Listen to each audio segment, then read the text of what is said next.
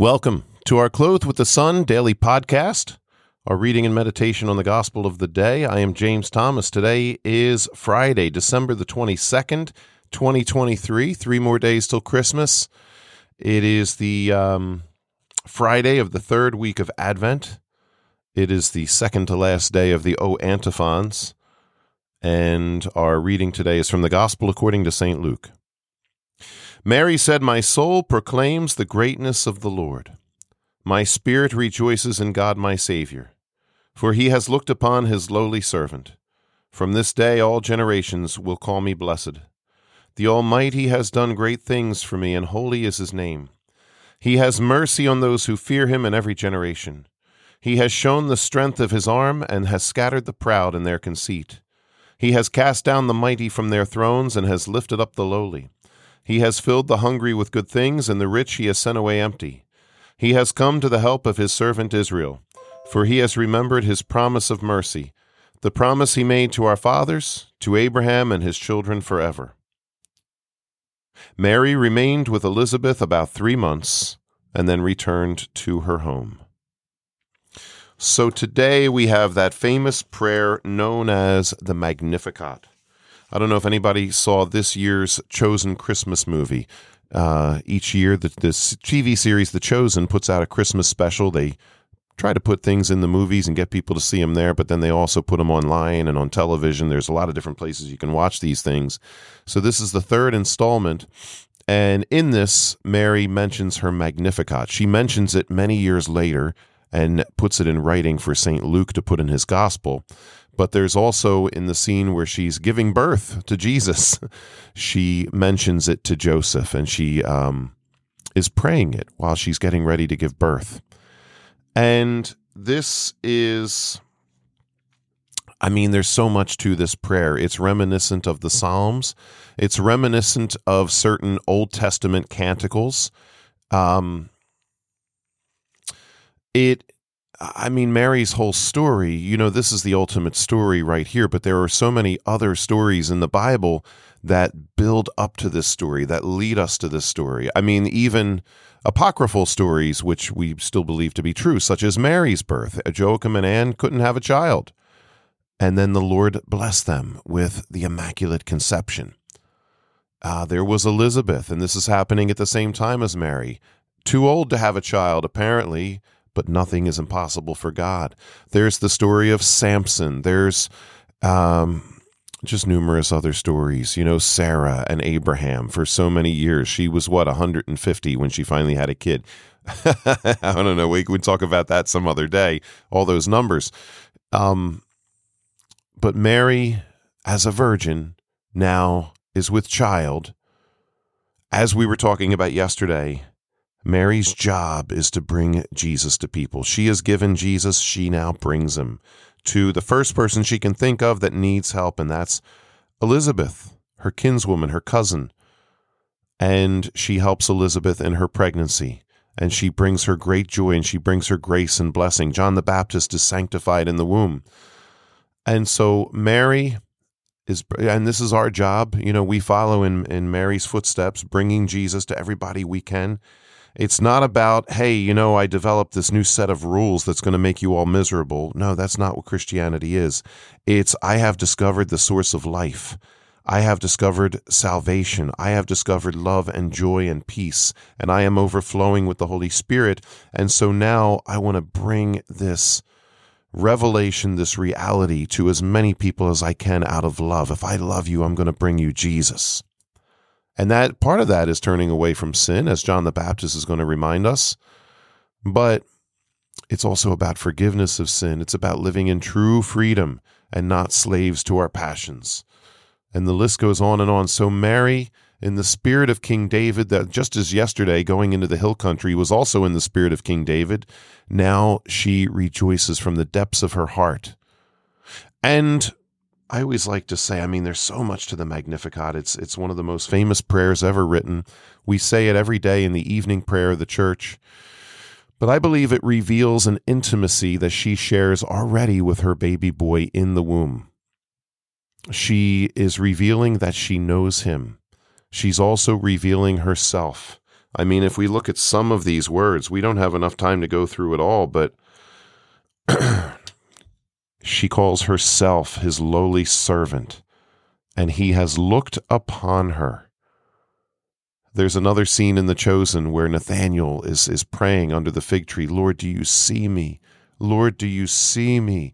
And then it's only a short time later when Jesus is introduced to Nathanael, Jesus says, I saw you under the fig tree. And what is Nathanael's response? You are the Messiah. You are the King of Israel. So he looks upon his lowly servants, in particular Mary. From this day, all generations will call me blessed. Elizabeth has already called her blessed. Later in the Bible, we're going to hear, blessed is the womb that bore you and the breasts that nursed you. And then every Hail Mary said until the end of time is going to repeat the words of Elizabeth. Blessed are you among women, and blessed is the fruit of your womb. The Almighty has done great things for me. Holy is his name.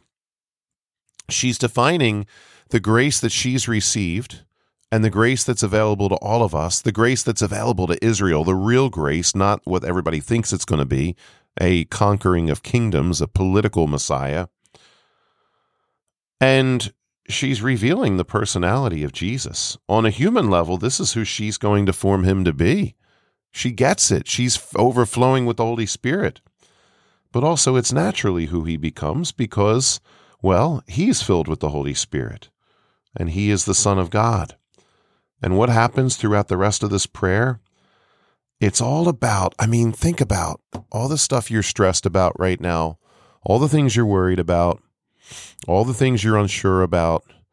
And Mary is saying here, this is what he came to do, to liberate you from your poverty, from your sickness, from your stress, from your doubts. He came to liberate Israel in the real way, not in the fake way that they think. And he's come to do that with all of us, and he does it with Mary first.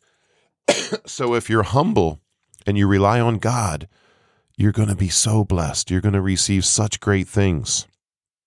If you're prideful and you lord yourself over other people, you will be taken down. Mary makes threats in this prayer. I love it because she's just stating reality. She doesn't have a mean spirit. She's stating reality that Jesus has come to build the kingdom of heaven.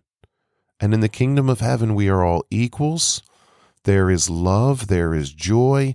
There is a lifting up. You know, like that parable that Jesus tells about the rich man and Lazarus.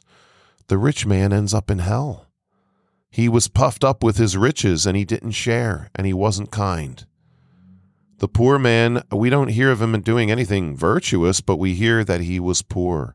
He was little, he was needy, and he didn't have what he needed in this life, and so God rewards him in the life to come. So the Lord is showing us through our Blessed Mother, this is where we need to be. Lord, lift me up. Lord, show me your will for me. Lord, give me the grace that I need. Lord, provide for me. Show me the man or woman you want me to be. Lord, help me to be humble. Help me to be lowly. Help me to be a servant of all, trusting that you will give me this great dignity to which I am called as your child, as your redeemed. And once again, it gives us this beautiful, amazing picture of Our Lady, who she is. Our mother is the most loving, meek, humble person ever made, and yet she's the Queen of Heaven. She has the ear of our Lord. She is involved in this toppling of kingdoms of the world and this taking down of the proud. St. Louis de Montfort in his writings talks about how Mary will conquer your enemies for you. It's not in a way that you might see in a Die Hard movie, although I still maintain Die Hard is, one of the top 10, top 20 Christmas movies. That's another whole story. But it's not in that way. In that sense, it's not a Christmas movie. It's not about us getting revenge or us conquering and killing or whatever. It's about us saying, I'm going to stay the course. I'm going to stay faithful to the Lord. I'm going to stay faithful to what God is calling me to do in my vocation in life. And Our Lady will, and Jesus, through the intercession of Mary, will take care of all my needs. will take down the mighty from their thrones, those that are in my way. And if they choose not to do that, well, then I guess that means I'm to keep going. And, God is going to continue to allow someone to be in a position where they're lording things over others because maybe he's still working on their salvation because they're his children too. But we place everything in God's hands, and it drives home even more the point from yesterday of just the rejoicing. When and this is all found in the Divine Mercy Diary, when you receive communion and then you act like it's a dead object and you just go about your day like it was nothing, you did your duty, you had your little social group this morning, and you move on to something else, your favorite TV shows, that's offensive to the Lord. I'm not saying TV is offensive, but what I'm saying is when we don't give him the love, the joy, the attention. Mary is showing us how to pray the Mass and how to do adoration and how to live our lives and how to pray in general. She receives Jesus. What does she do? She brings him to others. She creates sanctification. Well, God is doing it through her. She creates joy. She creates positive feelings. She lifts up Elizabeth and her family. She gives them so much encouragement, and now she is bursting with praise of our God. That's how you and I should be after we receive communion and when we go into adoration, bursting with praise of Jesus because I've just received God. And he can do all things for me, and he wants to do all things for me. That's why this prayer is so important. We should be praying it all the time. In fact, I think it was St. Louis de Montfort that recommends we say this prayer after we receive communion, because it's just what Mary did. She received Jesus, and now she's just worshiping. She's praising the Lord, and we should just be overflowing with just receiving his grace and then pouring it out to the world. Praises of him and sharing it with others. So let us continue to have this attitude as we approach Christmas. We are waiting in humility, hopefully, for the greatest gift ever given. This is all about him. This is his birthday. Let us prepare our hearts for Jesus, and let us trust with Mary that he will raise us up out of anything that we struggle with. Have a great day. God bless you.